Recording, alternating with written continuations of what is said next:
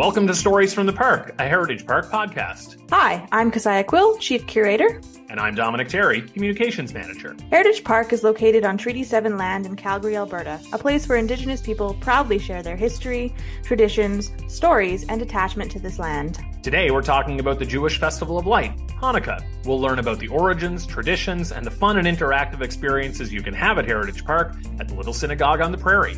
Our guests today are Leslie Levant and Irina Karchenbaum, both longtime interpreters at Heritage Park Historical Village.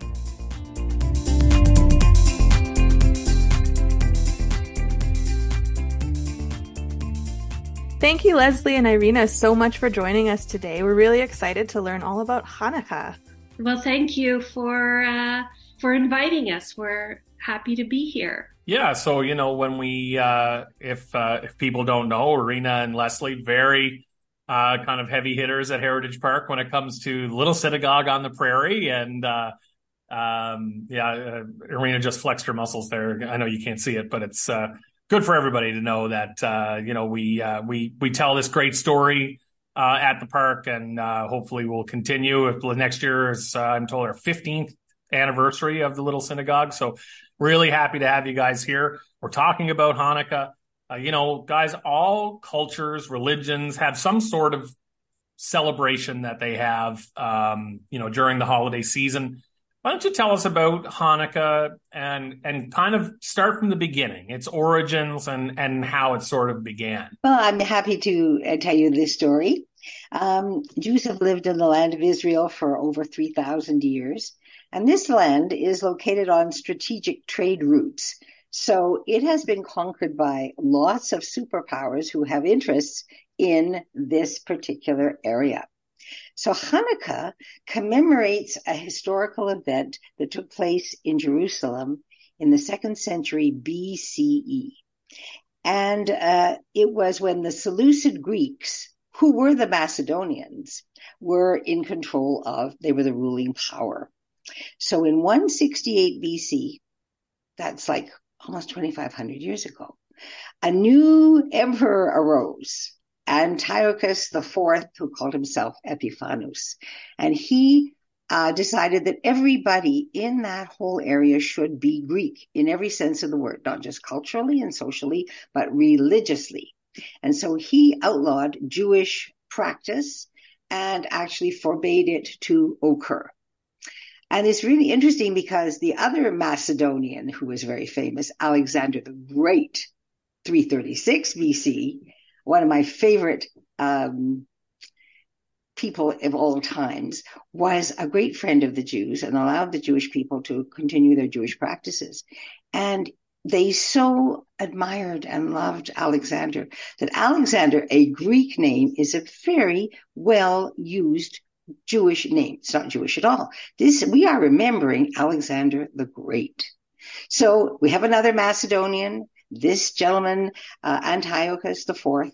And what he did is he went to Jerusalem, he went to the temple, he destroyed the artifacts, and he installed statues of Zeus, the premier god, and they did sacrifices with pigs. So this was a really crucial difference between Jewish faith and pagan faith, that, the Greeks had many gods. I'm sure you could probably name 10 of them right now. I'll just give you Zeus. There's Apollo, lots of these idols, and they were an important part of Greek religious life. So this was a very big problem for the Jewish population, to have all their practices and their customs and their actual study of the Bible to be prohibited.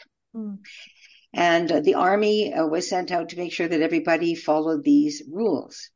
So a small army of Jews under a priest, the Maccabees, waged a guerrilla warfare over a 3-year period against the Greek forces. Now, I don't know if you have any idea the power of the Greek army at that moment in time. Alexander's father, Philip, invented the phalanx. It's 256 soldiers marching in a cube formation with the spear that he invented. His father invented a 6-meter spear. So you would be 6 meters away from your enemy. This was one of the military strategies they used. They also had elephants, which they got because Alexander went to India. He didn't just go to India, he conquered India. And he got elephants from India, and they're in the arsenal. They were in the arsenal of the Greeks at that moment in time.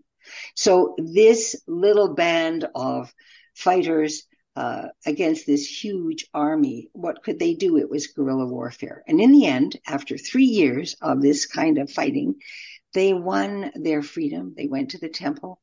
It was a big mess. They cleaned it up, and they only found enough oil to last for 1 night. And the miracle was it lasted for 8 nights, which is the exact amount of time it takes to make a new batch of oil from the Mediterranean area, famous for its olive oil. Mm-hmm. So we celebrate Hanukkah by lighting candles, one the first night, 2 the second night, until we have 8 on the final night. And there's a special candelabra that we use. It's called a Hanukkah. It's got 8 placeholders, and 1 in the middle, the servant candle that lights them all. And so what do? We eat oily foods. We eat like Hanukkah. We eat latkes, potato pancakes. We light the menorah, the Hanukkah. We play dreidel games. And the dreidel game is one of the fun things that everybody loves to do at Heritage Park. It's this little spinning top. And its origins are Greek in origin. When the Greek soldiers came to see if everybody was following the law and not carrying out Jewish practices, Jewish people would be studying in caves or in forests, and if they saw the soldiers coming, they would hide their books and pull out this little spinning top and just make like they were goofing off playing a gambling game. So we are still playing this game today. Very cool. That's great. So it sounds like a great celebration of a real important event in the history of the Jewish people. Are there certain days out of that 8 days that are more important than other days? I don't think so. I think they're all just an opportunity to family to get together and friends to get together and eat these potato pancakes, which we have recipes for. Oh, they're so good. Yeah, people like to make them. No, all the days are the same. And what's interesting is that we use candles, but there are people who buy little olive oil individual things that they put in the candelabra, and it makes it sort of very authentic to the time and place. Yes, and just to kind of add to what Leslie was saying about how all the days are the same, I'm here showing Hanukkah. This is my own Hanukkah. I saw this Hanukkah when I was in Jerusalem many years ago in the summer of 1995, and I saw this beautiful Hanukkah, which looks like the Kotel in Jerusalem. I was walking there with my cousin in the old city, and I saw this Hanukkah, and I absolutely loved it, but it was expensive, and I left. And then a few months later, this box arrives in my house here in Calgary, and my cousin went ahead and bought this Hanukkah for me and mailed it to me. But what our listeners can't see is all the candles are the same. Mm-hmm. And actually, to Leslie's point, they're all on the same level, and it's to symbolize how all the days are the same, except for this one candle here, which is raised, which is the shamash. And we use the shamash, the servant or the helper candle, to light the other candles on each night of the festival. And that tradition was made about 2,000 years ago. We had 2 rabbis, two great sages. One was Hillel and one was Shammai. And of course, as everything in Judaism, there's multiple opinions on how to do things. There isn't just one opinion. That would not be Jewish. As we say, 2 Jews, 3 opinions. But so the two rabbis, which is known as House of Shammai, what he thought we should be doing is lighting the candles, lighting 8 candles. So on the first night, you light 8 candles. On the second night, you light just 7 candles. Oh, I see. Okay. And on the last night, on the 8th night, you only have 1 candle lit. The House of Hillel, the great Hillel rabbi scholar, he had an opposing opinion. His opinion was that on the first night, you light the first candle, you light the shamash, and with the shamash, you light the first candle. And on the second night, you light 2 candles. And on the 8th night, you will have 8 candles lit. And the reason for that was that the magnitude of the miracle grew with time, because at the beginning, there was only a tiny bit of oil, and they only thought the oil would last a very short period of time. They never thought that it would last 8 days. So Rabbi Hillel, he thought the magnitude of the miracle increased with time. And it was his opinion that won out for Jewish customs and practices. Well, it's super interesting. Just to explain a little bit what else you're holding in your hand there, Irina. You said the kotel. It looks like a brick facade on the back of it. Just explain what the kotel is. The kotel is it's the Western Wall, or the Wailing Wall in Jerusalem, which it's the second, the surviving wall of the Second Temple. Yeah, very cool. It's considered the holiest site in all of Judaism. Am I correct, Leslie? Yes, and it's also interesting. Really, we have done the same traditions for forever and ever: lighting the candles, playing the dreidel, eating the latkes. But your experience, Irina, as a child was very different. Yes, thank you. Thank you for that. Well, I'm originally from the Soviet Union. I was born in the Soviet Union, which is now Soviet Ukraine and Eastern Ukraine. And so by the time I was born, which is in the 70s, there was no Judaism. There were no Jewish practices, or not in anyone. I mean, I grew up in a Jewish family surrounded by Jewish neighbors. Our city of Kharkov, at one point before the Second World War, in the 1920s and 30s, 1/3 of the population of the city, of about 900,000, 1/3 was Jewish. There were about 300,000 Jews in Kharkov before the Second World War. And it's remarkable, because we don't have a city in Canada with a Jewish population of 300,000. The largest population is Toronto, maybe about 180,000. And this was a real seat of Jewish life, was Ukraine, Poland, Ukraine. But by the time I was born, there was no Jewish practices. It was killed by Stalin, and it was killed in the Holocaust by Hitler. So this is not something I grew up with, and a lot of Jewish people did not have these practices until we came to Canada, and we have slowly over many years have started to rebuild our Jewish life. Leslie and we've actually known each other. I don't know if Leslie even realizes this, but for 45 years. Wow. Yes. Yes. Through our children. Yeah, this is very moving. This is very moving that because of the war, the Second World War, we lost 1/3 of our population. And so we haven't recovered it even as yet. So we are living in the most wonderful country where we have freedom of religion, freedom to believe, freedom not to believe, total freedom, and freedom of conscience, the first freedom from which everything else devolves. And we do not often tend to think about how fortunate we are that in this moment of time, when all kinds of things are falling apart, we still have freedom.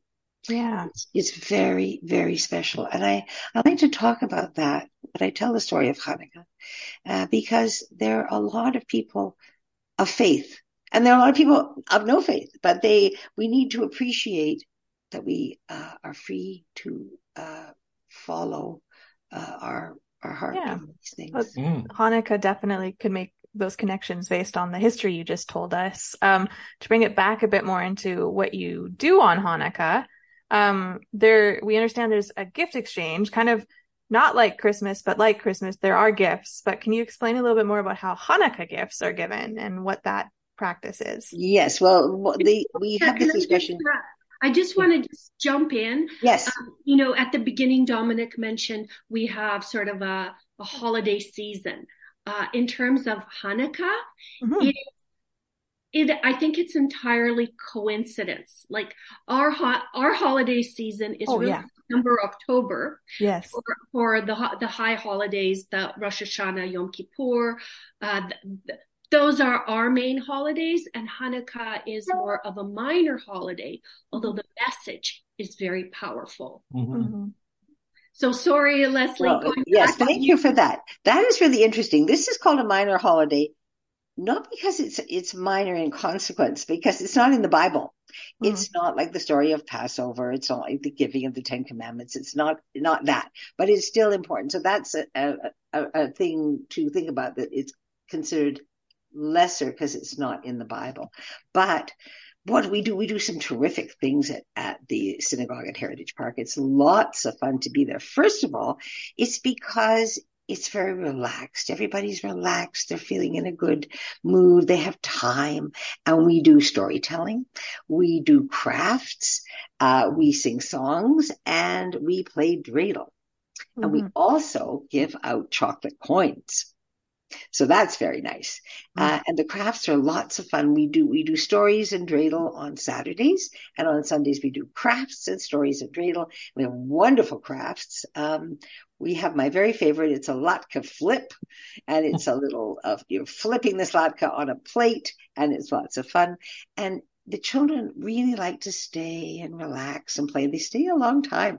They enjoy just having time to be a child. And within that, obviously, a lot of fun here at the park, and we can get into a little bit more of that as you guys are getting ready for our holiday season here, our holiday celebration. But within families, the 8 days of Hanukkah, kind of explain how that goes. I know you eat. Explain the evening process of it. Okay, so we were just talking about presents. So it's Hanukkah gelt. Gelt means money. And so we would give children chocolate coins, or we give them money. Some children get gifts. It's not a Jewish Christmas. It's an entirely different holiday that's at least 200 years before the Common Era. So Hanukkah gelt was actually originally intended for the parents to give money to the teachers, who taught with a lot of passion and commitment. And now we just have Hanukkah gelt. We light the candles. We sing songs. But Leslie, you were telling me the story that the gelt, the money, was given to the teachers. Yes. Because the teachers were poorly paid. Right. And so that originally was where the money went. And children get gifts. I don't know if they get gifts every night. It's not in my tradition, but I guess some people do. We light the candles. We watch them as they wind down, and that's when we play dreidel. The light of the candles is actually not for work. It's just to enjoy, to play dreidel, to visit, it's not actually to cook or sew or not to use that light in any other way, but just to enjoy it. You're supposed to rest and contemplate and think about the meaning of this holiday while the candles are lit. You're not filling the dishwasher, dirty dishes at this point. Yes. And and that's another thing that we do. Sometimes we have questions, in every building. I don't know what will happen this year, but one of the questions is, how many candles do we actually consume over the 8 days? And it's a mathematical question. And it's interesting watching children using their fingers and counting. It's not higher math, but it's a challenging question. How many candles do we light? But yes, so that time is just to contemplate the story. It's a wonderful story of, as it said in our telling of the story, the weak over the strong, the few over the many, and the miracle of our having regained our religious freedom. So you talked a little bit about traditional foods. Are there things like decorations and foods and games? We've talked about dreidel. Are there other things that you want to mention related to the holiday that are fun and delicious? Yes, well, thank you. Yes, we decorated. Irina came with me this year. We decorated. Everything is of the period. It's very much of the 19. This building is 19. The settlement came in 1910. It finally wound up in 1927. That's our period.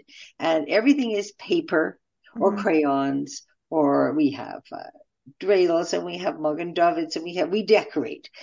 Today people would use foil and glitter and things like that, but we are very faithful to the tradition of homemade, largely paper and crayon. Yeah, we're time appropriate, and the children, they really love that. This is a very popular time for the synagogue. Our synagogue is usually packed with guests, and kids, they go crazy over our crafts table. It's usually, they're there standing shoulder to shoulder doing the different crafts. They don't want to leave. And the children, they seem to really love the simple things. And they love the dreidel game. I think it's really interesting is a lot of our visitors, they come, families come, grandparents and parents. And I am always amazed at how many people have farm roots, because this was a prairie farming synagogue for pioneers who came from far away, and they were farming around the Sibbald on the border with Saskatchewan. And so it's also fun to talk about what farming was like, what life was like on the farm for these pioneers. Very challenging. And lots of people remember from their grandparents or their parents. I think that there's a message there, guys, about understanding, and I think that Heritage Park tries to lean in this as much as we can, about understanding different cultures. And you say that, it's a really popular place during that time. Just, I guess, speak to, the kinds of things that people will learn there that they wouldn't, that they wouldn't know. I know we're going to talk about the synagogue and its history and that kind of thing and its anniversary, but just talk about from your guys' point of view. And I think it's kind of a pressing time right now to understand other people's cultures and, especially, what you guys try to impart to young people and families when they come to the synagogue. When I started to work on the project, this is what I wanted to do, was I wanted to tell this story. And it was especially important to me because, as I was mentioning earlier, I come from the Soviet Union, where they tried to remove not just Jewish practices, but all religious practices were removed and taken away from society. And that's actually, I don't think that's a natural state for the way humans are wired. We have in us some kind of a spark where we naturally gravitate to some kind of religious practice or some kind of belief, some kind of a desire for meaning, which comes to us in our religious traditions, whatever that tradition is. But when I started working on the project, I wanted to include that chapter of Alberta history, the Jewish chapter, into the historical narrative of our city, of our province. I wanted to talk about the importance of cultural diversity, religious diversity, and I wanted to do it through telling the Jewish story, which I think has enriched Heritage Park and the story that Heritage Park tells.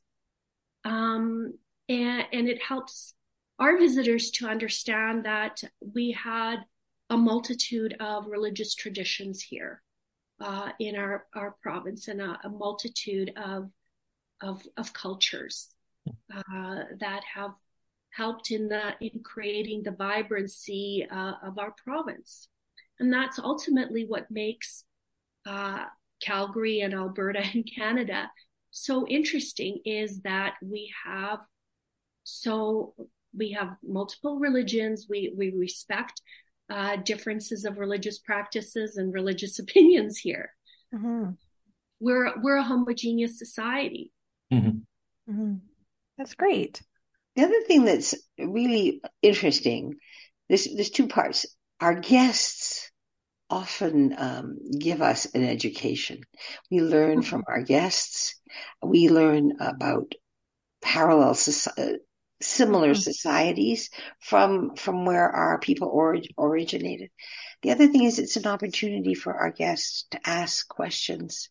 They could be cultural, they could be religious, they could be custom, tradition, and it's we have a wonderful cohort of volunteers with a vast variety of backgrounds, and these questions are able to be answered, and it's a nice opportunity for people to ask questions in a very warm and safe environment. And it's really interesting that people come and tell us things about their background and tell us about their experiences, and it's lovely. Mm-hmm. And what's interesting, I've been an interpreter for I think 12 years now, is that the majority of our guests have never been inside a synagogue. Yeah. That is fascinating. Mm-hmm. Never been inside a synagogue. To them, it is, something from another world. It is a culture that is,